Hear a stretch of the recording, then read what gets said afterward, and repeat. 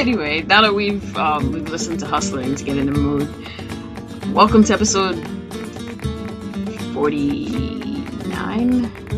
It would totally help if you knew that too. Yeah, I'm tired. This is not. No, a I professional completely understand. podcast. No, you don't. We are professional. The best damn it. professional. It's like It's episode 48. It's like 5 minutes to 9 where you are. You don't understand at all. I understand completely. Anyway, episode 48 of the Unofficial Hunter x Hunter podcast, discussing episode 51 of Hunter x Hunter 2011. I am Dame Dr. Foxy Brown, and I do not care what your opinion is. Name is Diego, and I approve this message. Good. My name is Bullet Beast. Ayo. Yes, that makes more sense later on. What's up with the news, man? Backtrack. Yeah. Okay, so for news, every weekly Shonen Jump, as of recently, has come out with a Hunter Center, with their weekly info dump about the movie, and this week's was, I guess, a new poster that showed what we may see as the antagonist, the fourth spider, maybe. I don't know if you guys see it. It's like right behind. It's like in the middle of the thing, all the way to the back, right behind the spider. How big is this picture? Like a quarter of an inch, I assume. No, it's Facebook actually page, right? Yeah, it's on our Facebook page. It's also on. I put it out on Twitter feed. Again, you can find those at facebook.com/hxhpodcast or twitter.com/hxhpodcast. I won't lie, I didn't see him until you mentioned it. Yeah, it's like way the heck in the back. He looks awfully lost. Yeah, he's way background. Uvo is in this thing too, so clearly he's part of this. I don't know how that's gonna work or at what point this takes place. This is future past alternate world. Yeah, I think this is alternate Yorkshin, probably. Well, obviously, because you guys mentioned the whole entire thing about Kurapika having his eyes taken out, and in this picture, he's like got one eye unbandaged. Or perhaps some part is a flashback. Right. I bet someone was like, "Hey, what if we killed Kurapika?" And they were like, "You can't do that." Well, what if we tried, though? And Leora is there because someone's trying to make him relevant. He's running, though. He's the one who drives. Yeah, that's true. Because nobody lets Kurapika drive anymore. Nope. I don't know why, but I looked at this guy's character model, and it totally reminded me of, God, what's that game series? Shin Megami Tensei Nocturne? Or not Nocturne, but what was the other one? Digital Devil Saga. Okay. Yeah, he reminded me a lot of someone from there, but he's got gray hair. Obviously, that's all we know. That's it. I don't know if there's a name or anything. I can't read Japanese, so it'd be great if someone could tell us half the time, because I post them up thinking or asking for help, and no one's like ever helping us. So, except for last time, I think it was Prince Leon. I think it was Leon who actually said the guy's name, right? I think he actually helped us out there. Yes. But yeah, other than that, Hunter x Hunter been coming up on in top 10 animes every week due to the ratings. Consistently. It's been staying consistently around like a 3.942 between that range. Okay. Which is just about as good as Naruto, and almost as good as a rerun of One Piece. So. Oh, God. We're really shooting for the stars here. It's true. I know. You can't beat that series overseas. Not even a rerun. Right. Damn. But if anybody cares, I am now up to the what's it called? The Heaven's Arena in the video game. Oh yeah, game update. Sweet. Yeah. Has the gameplay changed any? Nope. It's still pretty much just you kind of. Well, I mean, at this point in the Heaven's Arena, I'm kind of just facing random people until I earn enough points to make it up to the top, which I thought was kind of cool. Kind of like they added more to the anime. Like you actually get to work your way up instead of just being like, hey, you're gonna only fight the people that matter. That would be the smart thing to do. Get your money. Oh yeah. Right, exactly. So Okay, so episode discussion. Name of the episode is A Brutal Battlefield. I had to watch twice to find out the name. I was zoning in and out. So it obviously we know this episode covers the meeting between Neon and Kuroro. It also covers the reveal of the assassins. We know the two of the Zoldyck patriarchs, I guess, make an appearance, as with who are obviously going to be the main assassins, and a bunch of scrubs. And this one guy with a knife who thinks he's more important than he really is, which is kind of funny. And you also get, which in my opinion is the most important part of the episode, aside from the prophecy, which is the funeral requiem, which is handled fantastically in every way. In my notes, I have this bit with where Franklin and Shizuku are coming down the street in the car, and the music is playing, and all of it's done silently, and I thought that was really great. And then I have here the scene with Franklin and Shizuku's pure poetry, and then at the very end of the episode, when they start playing, I guess, what is Uvo's theme song, over the scenes of just murder, and then Kuroro comes out. I thought that was still Requiem. Yeah, it's whatever. It's at the end though. No, it's that whole entire song that went even into the end credits because we didn't get an ending theme this time around. Like, I love that they used that instead of the end credits because I don't care about the end song anymore. But right, yeah, I just don't like that it was the end credits. Like, to me, it didn't really fit with the visuals because the song is dark and stirring, and like, you just come off of these really powerful scenes of them killing a whole bunch of people, and like, there's just really bright pictures with a bunch of text and people in dynamic poses but not really doing anything that you've seen a million times. And it would have been it would even been more powerful if instead of running the picture credits, they just put text credits at the bottom of the scenes, because there was no talking anyway. All right. And just use that to lead straight into, like, I would skip the Encyclopedia and led straight into the preview. That totally killed it too for me. Like, I think that killed it more. Yeah. The Encyclopedia or whatever it is. Yeah. Because that definitely, like, you went from all these like crazy, awesome, gruesome scenes to this, like, okay, fine, the visuals changed a little bit, but it's the ending credits, but you still have this awesome song, and all of a sudden it's like, here comes Chibi Gon and Killua telling us about Finks. Yeah. Like, oh. Like, we really needed to be told Finks was an enhancer. Like, really? He twists people's head off. We kind of get it. We don't, but we're not supposed to know that yet, are we? I mean, was he part of the? Because I remember, like, in the manga, you know how they were given like little insights, right? Like every like cover page, it'd be like, hey, here's another person in the spiders. Right, here's a little detail on what their powers are and what their details is. But I don't remember him ever showing up until later. But I mean, like, it's fairly obvious that he's an enhancer, and it really just was like, okay, he's an enhancer, and haha, his name is a reference to Egypt, so he dresses like an ancient Egyptian pharaoh from time to time. And then came the preview, which was like non-informative. Because Gon is here quoting scenes from Romeo and Juliet, and they're just like, what? Why? What does this have to do with anything in the show? Like, you don't have to pretend that this is a kid's show anymore, guys. Yeah, That's cool. You just show... they're gonna try, though, especially with that ending crap. I really hope that after they go through the spiders or whatever, that it's done. Like, just be over. Like, get off my TV.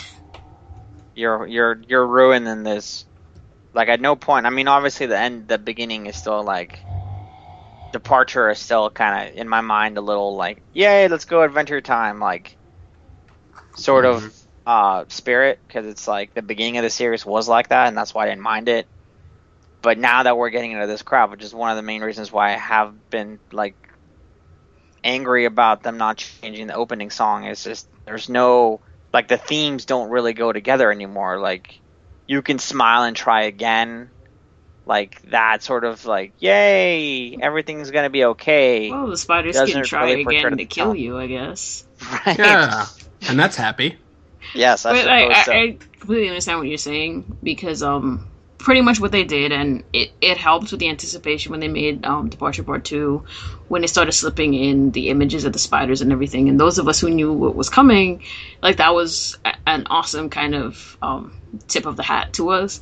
But like it would have been really great if it didn't have to be at the beginning of this arc, because obviously that was a long time ago, but it could have been a few episodes before this started, where you could have switched to a darker theme that featured the spiders a little bit more prominently.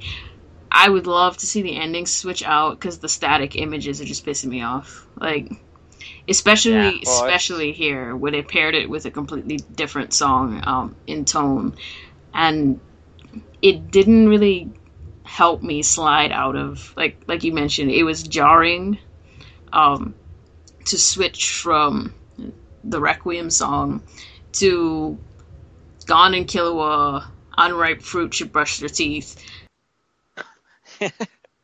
Don't stand too close to the television. Yeah, no, I totally get you. Mm-hmm. The that opening thing though too, like it still shows like scenes from the very first arc, and it's like okay, like we're no longer at Heaven's Arena either. Like they show him still riding down the side. So, but besides the point, like my thoughts on the episode were it was amazing. It once again made me realize why I hated Neon with a passion. I love Neon. Because she was such like this selfish brat who like, do you not realize that people are trying to fucking kill you and murder you, which is why we're trying to get you out of here in the first place? She is and what then you're her like, father made her. right, I know. And so she's like, oh no, fuck you, daddy. Like I want my auction. She knew he wasn't going to give it to her. Like, apparently there's a line missing from the manga where she says to herself, I guess, the minute he said promise, I knew he was lying. And yeah, she's a person who's not aware of her own, like, safety and security, I guess, because people have always worried about that for her. I think she was under the assumption, and rightly, that nobody knew her face, because only really if you have access to the Hunter website would you know what she looks like, would you know what her bodyguards look like. And the average criminal doesn't have access to that kind of information, even though, like, you could pay someone to get it for you. So, again, you're a teenager. This is not what you're thinking about. You know what you want, which is to go to the auction, and you want to do it by any means possible, because you know your father is going to cock block you. And as a teenager, you don't really care what your parents have to say. So I suppose so, but it seems kind of like a little dangerous. Like, hey, yeah, there's a lot good hunters, dangerous. there's bad hunters. There's a reason why Melody's wearing this hat and glasses. She was wearing the hat for a while. It's the glasses that's right. Yeah, that's always been her glasses, hat. Right, that's true. She always wears that salad bowl. Right. And then freaking the other guy with his bandana and glasses, like that's Japan for you. Basho Like, that's was all like you need. his jacket. The designs on the sleeves were like a riff on Kamina's jacket, like the symbol. Like that's the thing I was looking at. Right. I'm like, is this what you guys are going with? Like you're trying to make him look like a generic biker. This is not gonna work. He's. I don't know. I mean, with that mustache, that looks pretty generic bikery. Yeah, he would, like, they both stand out because they're so ridiculous. No one would ever believe that they're there together independently of a job. So, but like I have in the notes, they completely fail bodyguarding 101, which is, hey, one of you is female. If she's to go to the bathroom with her. Don't just be like it doesn't matter if she wants you to or not. Yeah, just slap her and take her to the bathroom and hope you don't get fired or dismembered. But you just let her go off by herself without you or her handmaidens, and you just assume that, hey, you know, there's no way there'll be a ninja waiting in the bathroom to kill her. Because this is our only blind spot.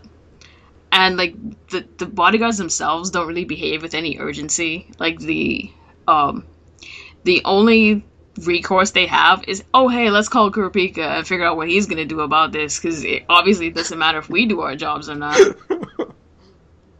So the whole thing, like, Because he's the one that... Like, everyone's at fault except Nihon almost. Because, like, she did the most basic bait and switch thing. Like, let me buy a wig in the store, put it in the And you bag. watched him buy it. Yeah. Like, I don't think we really saw the scene here, but, like, they're standing there outside the store looking in at her trying on wigs, right? Then she walks out of the bathroom with some girls that she's never met before, with a wig on and her head down, and you guys just didn't notice that. You are the worst. Well, I mean, if you were paying attention, like, obviously, you're... Again, a lot of things went wrong. They know that it's a high alert sort of situation, that they're trying to get her out, and they're just sitting there like, what are we going to do after we get out done with this? I don't know. What do you think? Kurapika Like, already thinking of a vacation. Right.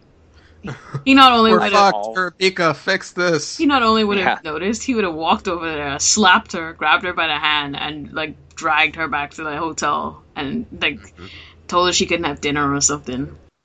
Yep. He would just like wrap one of his chains that isn't tied to the spiders around her. He'd probably get a real chain. Like, listen, He would just bring real chains with him everywhere. just chain her to Right. the bedpost and be like, "You are going to stay here until I come back and get you. I will hear no objections."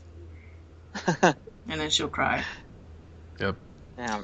But we also got some information about the positioning of the Nostrad family, which, if you've been paying attention, is pretty weak.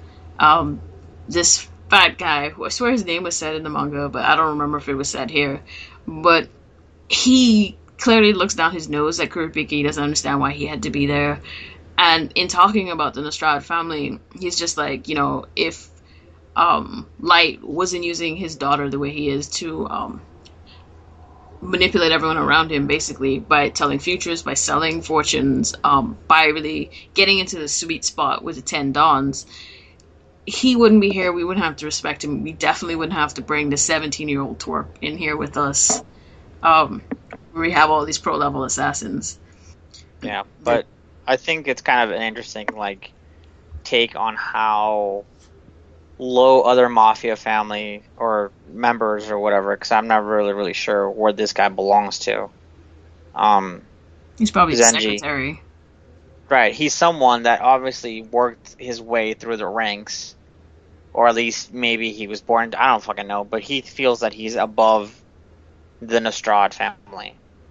And he comes in and Kurapika wants to be part of it, and then he starts talking shit to him. Well, he doesn't really want to be a part of it. Like, his boss sent him there. Mm-hmm. Right. But yeah, go ahead. Sorry, I was going to say that he starts talking shit to Nostrad, because Nostrad was there too. Yeah. And then that's when they start, like, Nostrad's like, you know what? You know, jealousy among men is pathetic, or whatever. And in the manga, like, he turns around and fucking Zenji just pops him in the face. And that's when Kurapika turns around and pulls out and his puts a knife to his throat. Right, he puts a switchblade and pulls it on him. But I actually like the interpretation here in Madhouse, because as a bodyguard, you don't let your fucking boss get punched in the face. Yeah. Like, the moment he cocks back, you fucking pull your knife out and you're like, here, no, that's not happening. Go sit down. Take a seat, Mr. He's Governor. Mm-hmm. Yeah. Listen, Like, you're Chinese basically dude with your tiny glasses.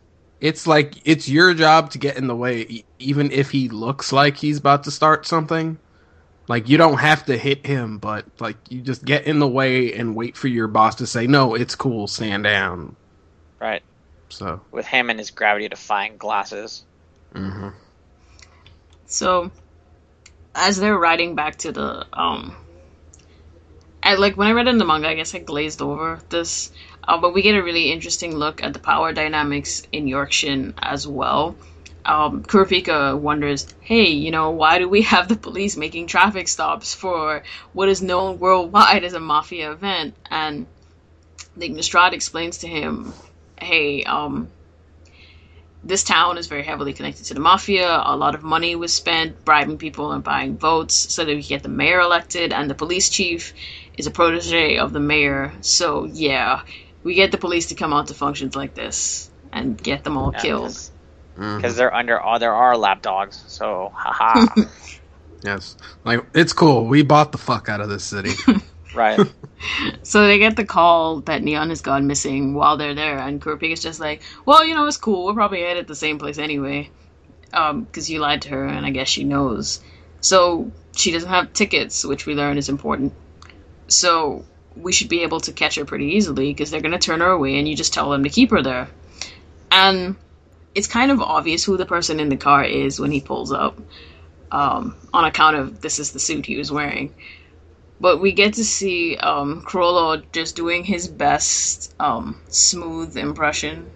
Mm-hmm. Yeah, I mean, for the most part, he shows up all like a savior. Like, hey, I heard you want to go to the auction. I have a pass, conveniently, that you need to go through here. Though he was creeping earlier. Right, exactly. Yeah. Hey, little girl, you want to get in this car with a stranger? Total yeah, stranger. Okay, not a problem. Right. I have here, someone really ought to teach Neon a lesson about getting into cars with strange men with head wounds. Right. Because most likely this guy has amnesia, okay? Which means he'll kill you because you mean nothing to him. Alright? Yes, you're just a time play to him. He will just kill you, okay? Dude, it's like in the original version, like they had a little filler scene where she's just like leaning over the bridge, just like looking out. She's like, I didn't get a pass, I need to figure out.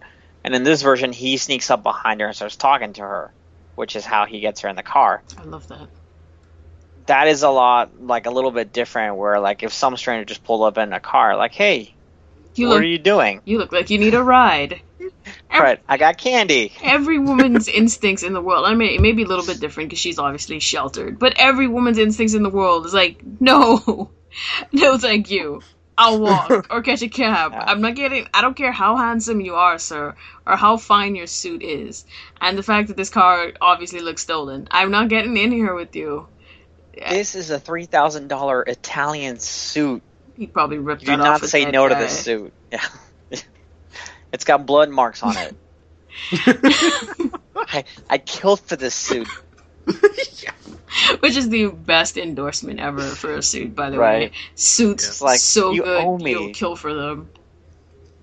So, we get to see a lot of Shalnark's ability in this episode, which I love. Because clearly, unfortunately, you can't see my notes, and I will not reproduce them on the website because I'm too lazy. They don't make any sense, either.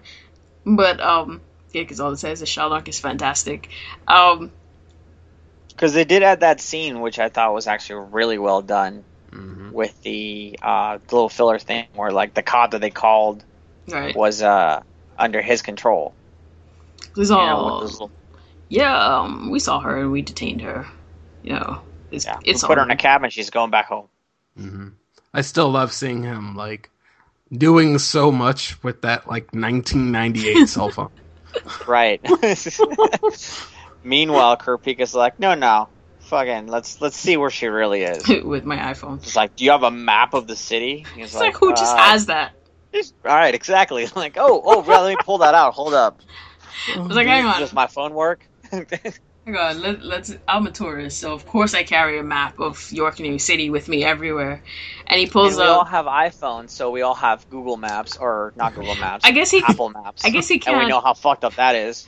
I guess he can't dowse on Google Maps because it's digital technology, whatever. No, it's because iOS 6 messed up his ability to dowse. Exactly. Like, he's like, I don't know. It says your daughter is at this location.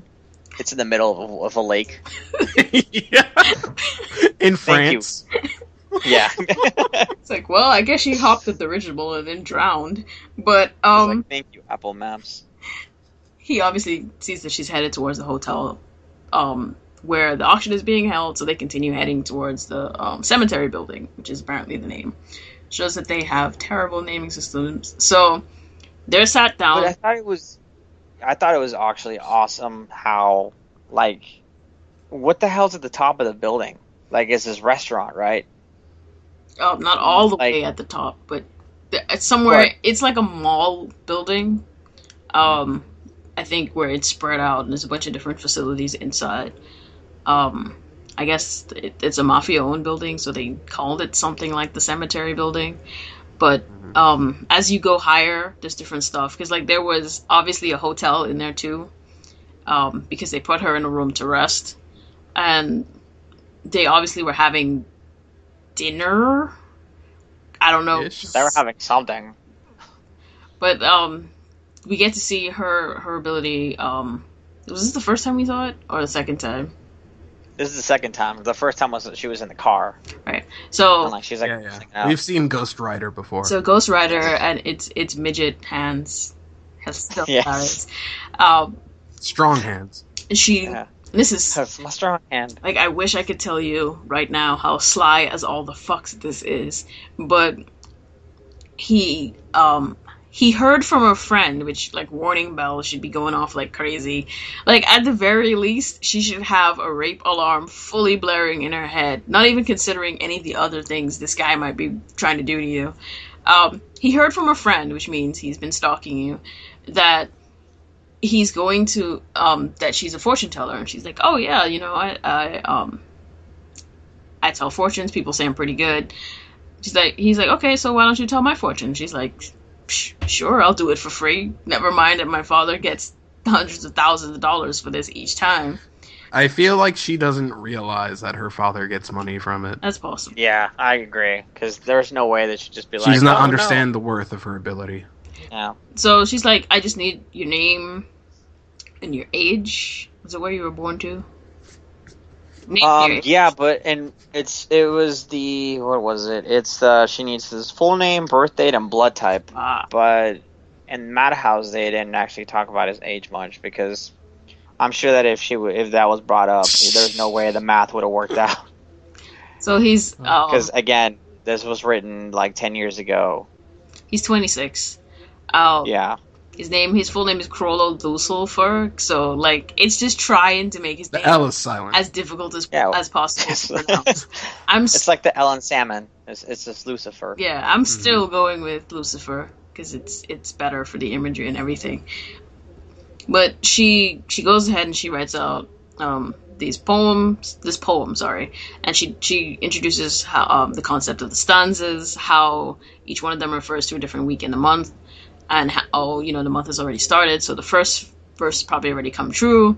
And he looks at it, and he reads the first verse in his head, obviously, and he starts to get. Dude, I love. Go ahead. I love the image of when he looks, and the purple in his eyes, and the glare, and everything is just. He gets a little choked up. Madhouse. Yeah. Grape face. Because obviously the first stanza is about Uvo and his death. And of course, Neon has no conception of any of that. She doesn't pay attention to any of the Mafia news. And they really have no idea that he's dead. So when he goes to say, oh, you know, you are excellent because this first verse is totally true. Let me explain to you what it means. And she's like, no. I'm superstitious because I'm a fortune teller, obviously. And I don't want to know what's in there because I feel like if I know, I may affect what's going to happen in the future. And they have this little philosophical discussion about, you know, whether she believes in life after death. She's like, nah, not really, but that's just sort of a BS thing that I copied from this fortune teller I looked up to. And Kuroro, for some reason, knows exactly who that is. And what I like here is that comes back at the end of the episode. In a wonderful way. Yeah, Kuroro incapacitates her in this really cool shit way where he's walking and it looks like she just spontaneously doubles over. Right. And he catches her and he's like, oh my god, room full of guards that I just posed this so I would be encircled by you. Get someone. This girl just fainted. And they're just like, no. Do you know where you are? We're not getting any doctors. It's like, what is wrong with you? This is Neon Nostrad. She's famous. She's worth a lot of money. People are trying to kill her. You can't just let her die on your floor here. And the guy's like, God damn it. Yeah, she's an idol. I like how no one questions. It was like, well, who the fuck are you? Why are you with this young girl who's so important?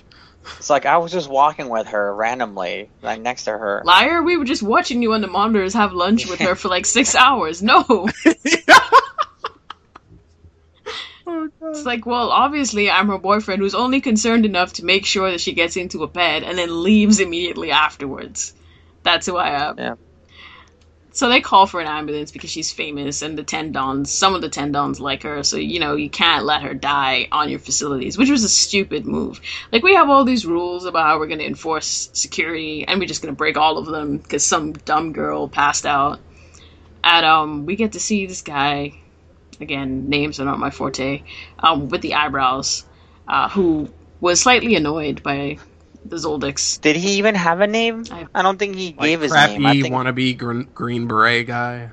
Yeah, but I don't think he actually gave his name because he was like at the other end of the conversation when they were like, I want my name to be blue, I want my name to be green, and then the Zoldycks were like, Silva. Yeah, just called us cool, I'm Silva. Silva, yeah. It's like, wait, it's not a color. And I'm Zeno. It's like what? Yes. That's not a color. Is that like a color? Yeah, it's not a color. Don't Chinese? be stupid. I don't know. It's like, no, those are our names. We're the Zoldycks.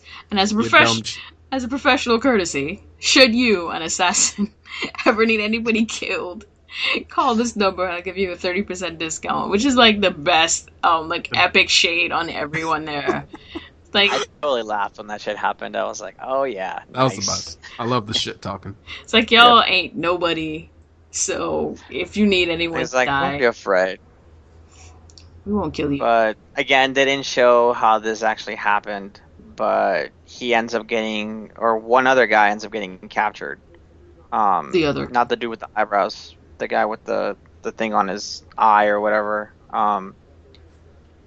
But he's before that happened, he's watching the monitors and he sees that he sees something happen. We just see Neon spontaneously pass out, and he asked the guy to rewind it. He's like, hey, can you rewind this monitor? And the dude is like, yeah, because there's a rewind button on my keyboard. Of course I can. He rewinds it, slows it down, flips it, reverses it. And dude is like, yes. Nice. I'm so glad I was here because I'm the only person who could see something like this. And you are clearly a killer, so I'm glad I was here to hunt you down. And of course, like you said, Kuroro captured the guy and injured him. And apparently he dragged him upstairs while bleeding. Just to make sure that dude would be able to find them in this remote location. Wait, I thought he got someone else but he was following the trail. He was following the blood trail, basically. Right. Like, he was just following the trail of blood, and that's how he found out that he was there. And the dude was in the chair, he's impaled, like, he's got, like, knives on his legs, and he's wrapped around this chair, and he's sneaking up to him, and the dude with the eyebrows, like, suddenly throws a knife and misses, except in the manga, where he actually hits the guy who was laying on the ground, or on the chair. Poor dead guy. Yeah, he catches it in this one. Right. Yeah, he caught it in both anime versions, because, again, you can't... I guess you can kill people off screen, but you can't stab their Right. bodies with anything. Apparently that's... But you can do, like, reverse stab. You can pull a knife out of someone's body that's already there. Correct. Because Kuroro pulls, like almost a whole... Like, a pen that was almost all the way in this guy's head. Yeah, Just rips he does it that. out. I thought it was awesome, because in the first anime, that was not shown at all. Like, that was shown in the manga... And then in this one, it was like, it's super bloody all over the place. It was fucking awesome. Like, again, kudos Madhouse for finally going no censor, or, limited censorship. Going part of the way. Right. I mean, I would rather have this scene where he pulls it out rather than the knife going through this guy's head, because it's through his brain rather than his little chest. So, this guy thinks he's so awesome. Yeah. He's like, I've courted you. Prepare to die. But before we go into that... My name is Green Beret Guy. You killed my friend. Prepare to die. So, before we go into that any further, let me backtrack over the prophecy, because this is also important to discuss. There's different wording between this and the Viz translation for the actual physical copy of the manga. We get here, the calendar loses a precious component. The remaining months gather to mourn. And of course, if you think about the calendar, as far as we know, the Gregorian calendar has 12 months. So the remaining months that gather to mourn would be the next 11 people. And the Spiders have 13 members, ostensibly, I guess. There's 13 of them. They only literally have 12 members because Hisoka is fake. So I thought this was a really nice touch in the first verse. The The mourners play a melody while the 11th moon quietly rises. The chrysanthemum withers and falls to lie on the ground beside bloody scarlet eyes, but you will remain supreme. Even after losing half of your limbs, enjoy the interlude. Search out new allies. East is the direction to go. You'll find one who awaits you. Yeah, in the Viz version, aka the translation directly from the manga, it goes, "Forever said a precious moon is lost. The others mourn him with ceremony grand, rising up to heaven the mighty moon of frost with a melody from the morning band. Harvest bearing, wine spilled, lover slumber, beside the bloody scarlet eyes. Though cut in half shall be your number, 'tis not lost wherein your advantage lies. Amuse yourself with the entract. Seek out new friends once in a bind. Perhaps to the east one can be tracked. The one most needed you're sure to find." Like, the anime version is a lot clearer, I guess. Like, the only problem would be, like, if you don't know the significance of the chrysanthemum, which I don't. But obviously in the manga, the language is a lot more flowery, it's a lot more mystical, it's a lot more, okay, clearly, like, I need some sort of mystical bullshit to the English dictionary to figure out what you're talking about there. The frost moon is basically the same as the 11th moon, is a winter moon. So you still know that refers to Uvo. Obviously, we can't discuss any more of it other than the first stanza, which is that Uvo dies, as we know, and then they honor his memory. And it comes to mind, hey, what would a group of relentless, unfeeling murderers do to honor their friend who loved nothing more than to be in the midst of a fight? And going back to where we were in the episode, he gave the order to the spiders to go wild. And he tells them to, in honor of Uvo, go absolutely crazy. No restraints. And of course, this is when we start to see the scene with Franklin and Shizuku, which I don't think she did anything. We see Phaeton and Finks. Yes. Heads getting sliced off, heads getting twisted off. We see Will Smith shows up. Like a jerk, Shalnark uses him as a meat shield. Yep. Ballnerve is there, we don't get to see him. Like, Machi, you see she suspends some dudes from midair and she controls their limbs to fire at the guys in front of her. Meanwhile, Hisoka is like at a building a million miles away, standing up, watching everything. Whereas he was a lot closer, I think, before. Dude, Pakunoda with the shot to the guy, like point blank though, too. That was added in, right? I mean, granted, the shot took place off screen, yeah. But the fact that you heard the gunshot and then the gun pulled back, like after the recoil, and then the smoke came out, like it would have been cool if they would have added blood splattered, but again, what can you do? Yeah. And here we also, the other interesting thing is we get to see Kuroro's Nen abilities, which involve the book that he always carries around. He brings out, well, we didn't really get to see him bring it out. I think they were already there at the time. Mm. But yeah, this guy with the eyebrows, he's clearly been bitten to pieces, and he's like, why can I feel pain? Why am I not bleeding?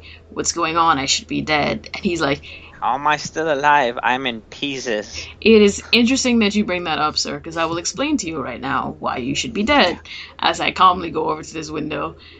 It turns out some horrendous jerk came up with this Nen called indoor fish. Let's assume it was me, because I'm terrible. Right.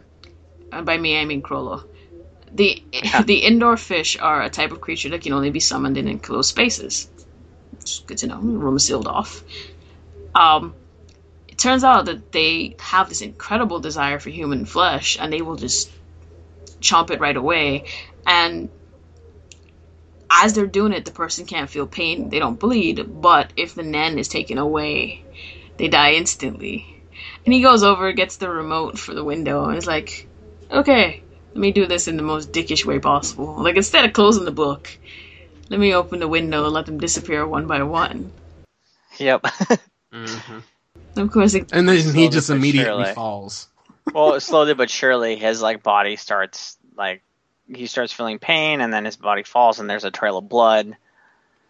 Again, if you haven't read the manga, I would consider, and you like gore and violence, I would recommend that you pick it up, because you get to see this guy's guts spill on the ground during this particular scene. Like, his whole entire intestines just fall, and it's not censored or anything. So, And if you don't like blood or gore, then I'm not sure why Yeah. you're still here. yeah, Right, that's exactly. confusing.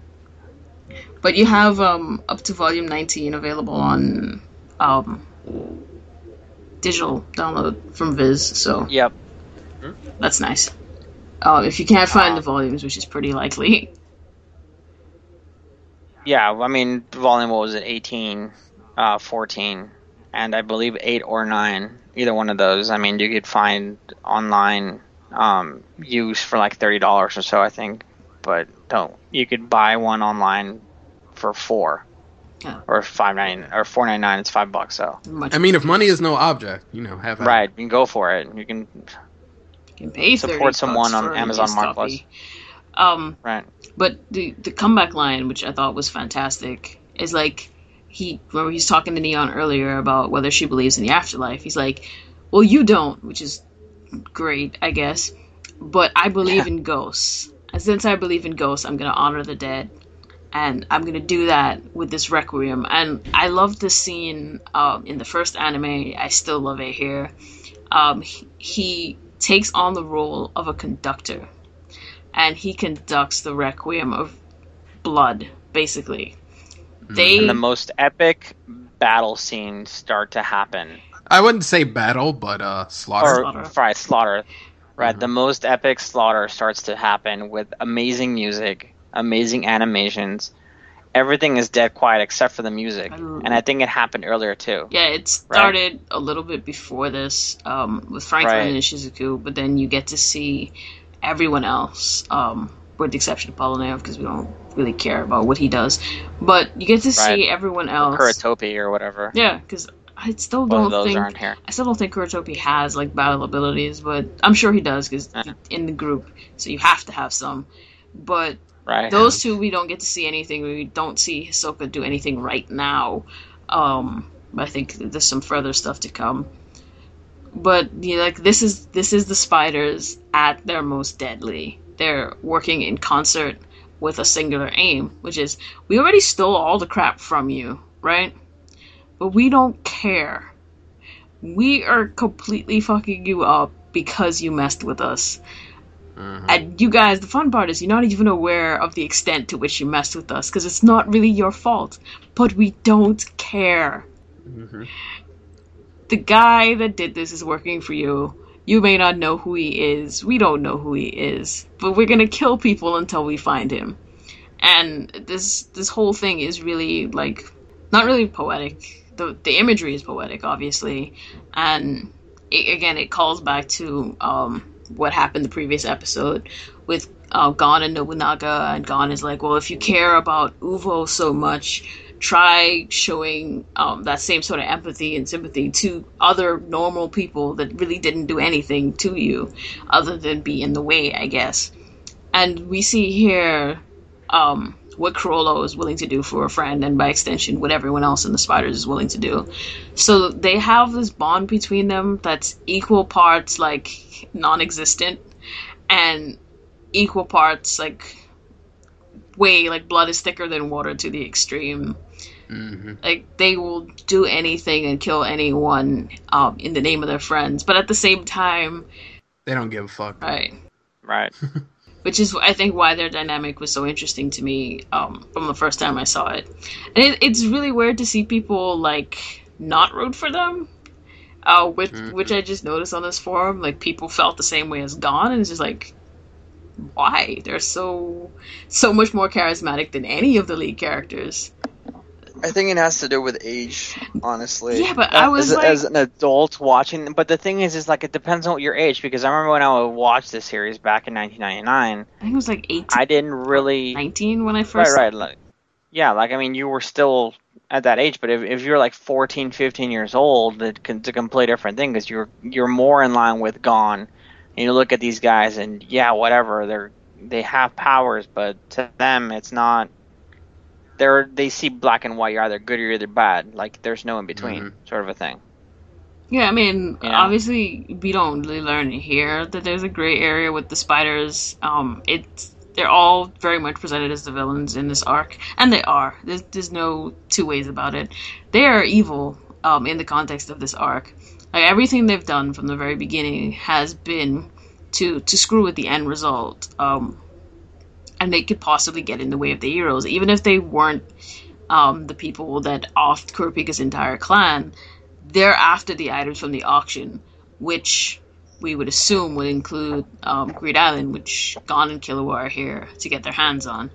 And that very much is against the heroes, even though, like, if not for Kurapika, they never would have gotten involved to the extent that they did. But, they're in direct opposition, and by human conditioning, we're supposed to be against them. But I feel like they were written in such a way that it's very difficult to pull against them for an extended period of time. Yeah. I agree. I think at a certain point, watching the series and reading, I realized, pretty early on that, like, everyone in Hunter x Hunter ain't shit. Yep. And so it's just really, the good guys and bad guys are just depicted by who's the protagonist and antagonist of whatever arc it is. Yeah, because I feel like everyone's out to get what they want. Mm-hmm. Like that's I will relate this to the same thing like in Game of Thrones or whatever. Yep. That there really aren't any like bad guys. They're just out to get whatever they want. And sometimes their goals cross. In this case, and they happen to cross. And clearly, one was seen as a bad guy, but from their point of view, they're just they're just seeing it as a challenge. Like that, they're all here to do is just to fuck shit up. Like, among the human characters in Game of Thrones, there aren't any clear-cut bad guys. There's some people that are pretty much into rape and murder and such. But it's not. It's one. That's like. Sorry, go. That's kind of like a side effect of the times, almost. Mm-hmm. Like, this is what dudes were into back then. Everybody's doing it. Right, everybody was raping and pillaging. But here you kind of have, like, okay, yes, as hunters, we kill people when it's necessary. Yes, some of us take pleasure in that kind of thing. But these guys, they go too far. They kill people that aren't even related to things that's going on. And obviously, like, any group that you can imagine as having 13 Hisokas doesn't really need to be on this planet. And just gotta be real here. Or do they? I mean, like, in the future... They have a purpose. They're here to save us all. In the future, right, I mean, they may be pretty important with what's going on. Like, you could consider what they're about to do and what may be out there. Hey, having people this strong on your side may be a good idea. I mean, but obviously they've... and they will, and Gon has, to a certain extent, pretty much peed on any chance of... hey, let's be friends. But, like, you never know, like, things bind you together even though you may not necessarily want to work with this person. It's like, I want to die, I want to live more than I want to be morally right in this situation. And, I mean, the more we learn about the spiders, the more we learn about the city that they're from, which I won't go too far into, because a couple episodes they'll show a picture of it. Well, I mean, I'm pretty sure they're going to go a little bit more into detail about it because now we know more information. Yeah, we have a lot of information. And it's not really, like, at this point, it's not really plot relevant. Like, it's not going to spoil us for stuff later on if they give us this information now. But you can see how they became the kind of people that they are. It's pretty clear to understand. But, like, everyone else is coming from this position of privilege. You're coming from a place where you've not been that person born next to a nuke that, like, doesn't understand what complete abject poverty is like, what it's like to not have anyone love you in your whole life, what it's like to have to feed yourself from basically second one, and having to do it in a world that is very much out to kill you. So... like, things like this, people like this are created. And Kuroro is different from a lot of the spiders. I think about half, in that he doesn't really look evil. I mean, obviously in an anime sort of way, yeah, he does, but he doesn't come across as an evil character, especially in his interaction with Neon. Like, Well, I think there's the different. There's the Kuroro that's got his hair down, yeah, bandage, you know, and there's a Kuroro who's got his hair slicked back. You could definitely see the upside down cross. who's wearing his Who's got the pimp his coats? cape, Yeah, right? His pimp coat.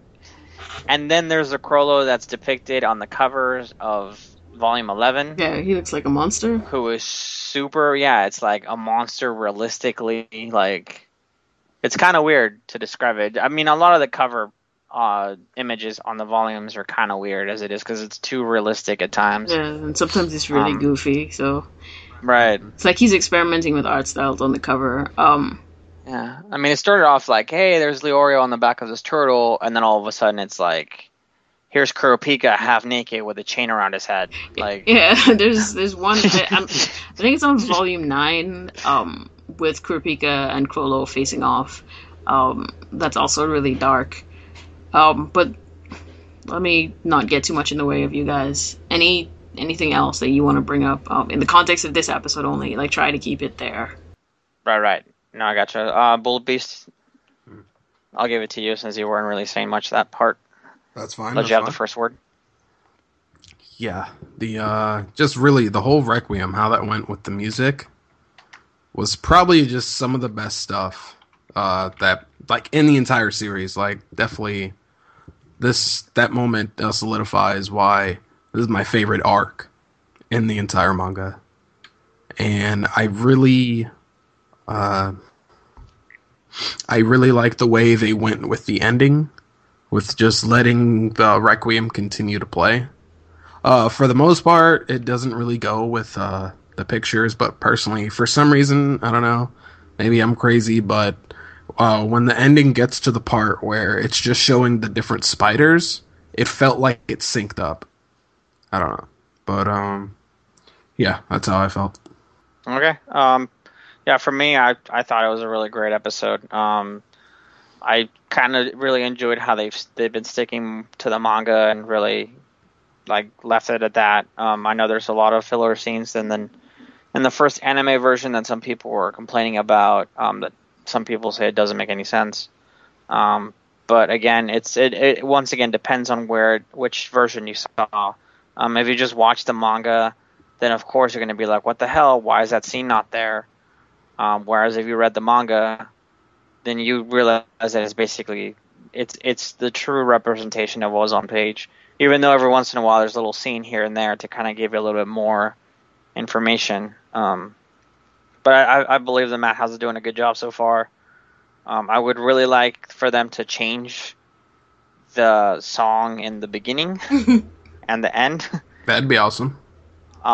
Some sort of animation that is not as happy and whatnot. I mean, I understand that it's a dark series, but it's also a happy series because it has its moments. But if you really think about it from this point forward, it only gets darker from here. I mean, I wish we could at least get something in the middle, compromise. Right, exactly. I mean, I had no problem with it in the beginning. Like I was saying, it was a really good, opening theme. It was all about adventure and discovery, which is what the beginning arc was really all about. Like the beginning, like he's off to go get his hunter license, and he meets his friends, and now he's trying to get through all this stuff. And there's really not that much like killing or anything until the hunter exam per se, when Hisoka goes crazy. But that's very minimal, and there's really not much death until the hunter, or not the hunter exam, but the celestial or the heavens arena. And I now that we're in this darker, our heads are getting killed with pencils or pens. People are being manipulated, and shots are going everywhere, and there's death all around. Like, I feel like they just need to really portray the theme of the tone of the series more. But again, it's episode 51. Usually you say 52 episodes, right? It's usually, like, if they haven't changed it, with long-running series, I think they change once a year with the opening. The ending changes more frequently, usually every 13 episodes, but or 26. But I don't know what they're gonna do. Madhouse, I guess they're not really into switching out singers. Maybe they would prefer to spend that budget on licensing and royalties on art. That's fine. Yeah, you know what? If Yeah. actually, yeah, if you had to make, if you gave me that choice or that ultimatum, being like, hey, we could spend that money on a new opening or keeping the episodes being as pretty as they have been, because in all honesty, the animation's been flawless. Like, I have nothing to complain about any, like, especially for 51 episodes. At no point did I feel that the art dragged at all. No, I'm surprised we're this far. Like, it felt more like 35, I will say. Even though they really should not have made that decision with the 2 letters to Machi. God, what's her name? Mito. To Mito. Oh, right. That would have been a whole different, I would interesting have liked to have episode. seen that episode. I would have liked to have seen those 2 episodes. It's Hisoka sending letters to Machi. Right. Like, What I've been up to. it's like, oh, I got mail. My dearest Machi, burn. In this old, like, English accent. You see Hisoka writing by candlelight. Like, you know, he's like writing it in the Masterpiece Theater clothes. Right. It's like, It is now morrow. Like, it's like after coming back from a long day of hunting, right. my muscles ached, and I longed for your presence beside me to massage the kinks away. But alas, my dear Machi, time and space separate us, as though the fates yearn to keep us apart. But I swear someday we will meet, and oh, it shall be glorious. Let me stop. And the joke is that the whole time, like, Machi has not been getting the letters. It's just been going to, like, wherever the current Spider's headquarters is, and everyone's laughing. And And she's not in on Or the this joke. old- Like, whenever she shows up, they'll just shut up. And someone will Or be maybe- covering his mouth and giggling, and, like, they'll be holding Shizuku down, because, like, she would totally say what's going on. Mhm. It's like reading Hisoka's maybe it's diary, like- but not. Maybe in my mind it's like you said, it's their ex hideout, and they're receiving these letters. Now it's just this old, quaint coffee shop with this old lady running it, and she's receiving these letters. And in her head, she's imagining this different person that's not Hisoka at all. That he doesn't sign letters, that he doesn't put hearts. Right. There's no way to know it's him. Right. It's just like she has a complete different mind of who's actually writing Like, these letters. she's secretly swooning over the letters, like, sneaking glances at Kuroro, and he's just like, I don't know what's going on over there. Right. Like, Machi's being a little bit weird. She's been staring at me for the last 2 hours. I've been pretending to be reading this book, which is, like, full of Nen stuff, so there's no real information in here. But no one knows that. I'm going over my own stuff. It's like, Basically. in here I have my iPhone conveniently placed, and I'm watching home sex videos of me and Paknoda. But it's kind of weird to do this with you staring at me. So, we need to resolve the situation. It's just like secret admirer letters. It's like, well, if it's not the boss, who could it be? Meanwhile, Hisoka is just being obvious as hell. It's like, I wonder how she feels about my letters. Yep. And dude's egging him on like, she totally loves it, bro. Like, you should confess, for real. They should tell her it's you. And then he did, and now she hates him. Yes. Yeah, actually, there we go. It was probably Uvo. He's like, you should tell her, and he's like yelling it. So there's really no need for him to tell her because she already knows. He yells across the room, "Oh damn it, Hisoka! It's Hisoka! He writes the letters. He loves you. He just wants to be with you." And now it's just weird. Everyone's just like, okay. And it's It's like we halfway want to vacate the room, but we halfway want to see what happens next. So we'll just all clear. I don't want to go anywhere. well, Hisoka's I would already left gladly the look. room. He just dove out the nearest window. It's like I would gladly risk my life just to see what this is, like how this turns out. It's like I'll clear my throat and stand up as though I'm leaving the room, but not actually go anywhere, just to see what happens. Ah, that would be the best. Yeah, it is. Yeah. All right, so where were we? I don't know. Thoughts? Yeah, we kind of went off in a. Yeah, we're done. That was the thoughts. Fan We fiction kind of went off theater. on a tangent. Yeah. Yeah. It all stemmed from your Freudian slip of, instead of saying, you said Machi letters Yeah, Mito, right? They should not have done instead that. of Mito. We Right. Well, needed no, they gap shouldn't after have. 13 and 26, 25 episodes. Like, really? I don't. No, we didn't need that again, but I don't know. It's just maybe they're like, okay, we're just gonna put this in here because we need time or something. I don't know. Even though At the same time, there's worse. There's series that have gotten that far and have put 3 recap episodes. So. Like, Evangelion had a recap episode. Why? Mhm. Yeah, I don't know. I don't get that. Yeah, like Gundam Seed Destiny had 3 recap episodes. And like 2 were toward the beginning. Yeah. So I enjoy the fact that, okay, fine, take those 2 episodes away. It's 49 episodes.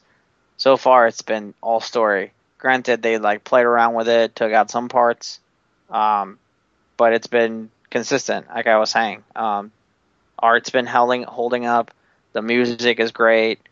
The voice acting is really good. I know some people have some problems with it too. Again, it's just it's hard when you're like, yeah, because they're comparing Kuroro and like how the first time around he sounded a lot more cooler, and this time he doesn't sound as cool. But I'm like, whatever. He sounds kind of, at least in the conversation with Neon, he sounds kind of insecure, but like it makes sense. He's emotional. Mm-hmm. Yeah, I mean, I would be too if I learned that one of my guys died. My strongest guy died. Yeah, and I loved him, sort of. Well, I mean, I shed a tear. Mm-hmm. That's more on the animation. There's still so much attention to detail. Like, I'm looking at screen caps of the episode, and you can still see the inner workings of Franklin's finger barrels, like finger gun barrels. I mean, that definitely is there, and it's like they're Madhouse is paying attention to a lot of little detail. Like if you look at the book, when Kuroro like pulls it out, it's the exact same like details as the one on the cover of Volume 11. Like it's all there, and they're doing all sorts of little things here and there. And I mean that last scene, that last little image of Kuroro just with his eyes closed, and it like it kind of looks like a portrait to me. It's like basking in the death. I'm sorry. Right. And that like was just looked awesome, and that's why again I'm glad that the series is back. I'm glad that the series has been doing this good. Why people aren't watching it, beats me. But again, people tend not to like good things because they like popular things. If anything, I would say people who love this show and want their friends, start bugging them to watch it again, because like a friend of the podcast. Yeah, friend of the podcast, Peterson. Someone told him that was like, yeah, this is awesome. And then he checked it out and he was like, oh God. Fuck. Where have I been? I thought you were talking about Funk, because Funk hadn't watched it at all for the longest time. And then he started watching it now along with this, because he hadn't, like Foxy had been bugging him about watching it way back in the first anime. But I'm glad, again, this is reaching a brand new audience and, you know, new fans coming in and asking about it and all that stuff. So I'm glad that Madhouse decided to pick this up, and it looks like they're, you know, not planning on stopping anytime soon. God forbid. Yeah, I know. No. Right. Yeah. No. I mean, the only thing that I've been hearing around for predictions as to what happened to that one character that hasn't shown up. Yeah. He needs to show up. Yeah. Well, the reason why they're like, this is what the reasoning is that they didn't want to have him show up in episode, you know, whatever, and then not show for a long time. Yeah, because you kind of forget about him. Because you forget about him. And then when he shows up, then you're like, oh yeah, he's that guy. I didn't realize he was a thing. Right. I so thought that's that why was just, hey, remember this guy? I thought it was just like, he was just a plot device. And it's like, you're this guy's actual friend. I'm sorry. Yeah. I remember you said you were on a mission to do this thing, and it turns out you were actually trying to do it. That's cute. Yeah. So that's maybe why like this is gonna be like where that's like they're gonna introduce him, and it's gonna be more built around that, so that it's a little bit more in sync and not so much time goes by. But I don't get it because other series pull that shit off all the I time. know it happens constantly, especially in a big shonen series. But Like One Piece. I don't think Manos has Well, done. One Piece, fucking Naruto, Bleach did it too. Like Manos, I don't think has done a shonen series since Claymore, and Claymore was only 26 episodes. So maybe they don't feel, with the company philosophy, maybe they don't feel as comfortable doing that. But like that's a token thing in long running series.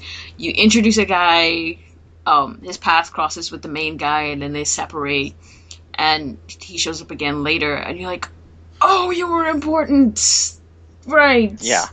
Mm-hmm. And then you praise the author for being awesome and being like, oh my god, he introduced him so early, and like he remembered it, so it was kind of like it makes sense. And Yep. but so, anyways, that's it for me as far as thoughts go and everything. So Good. I appreciate it ending. So this is when you heard my thoughts through the whole episode.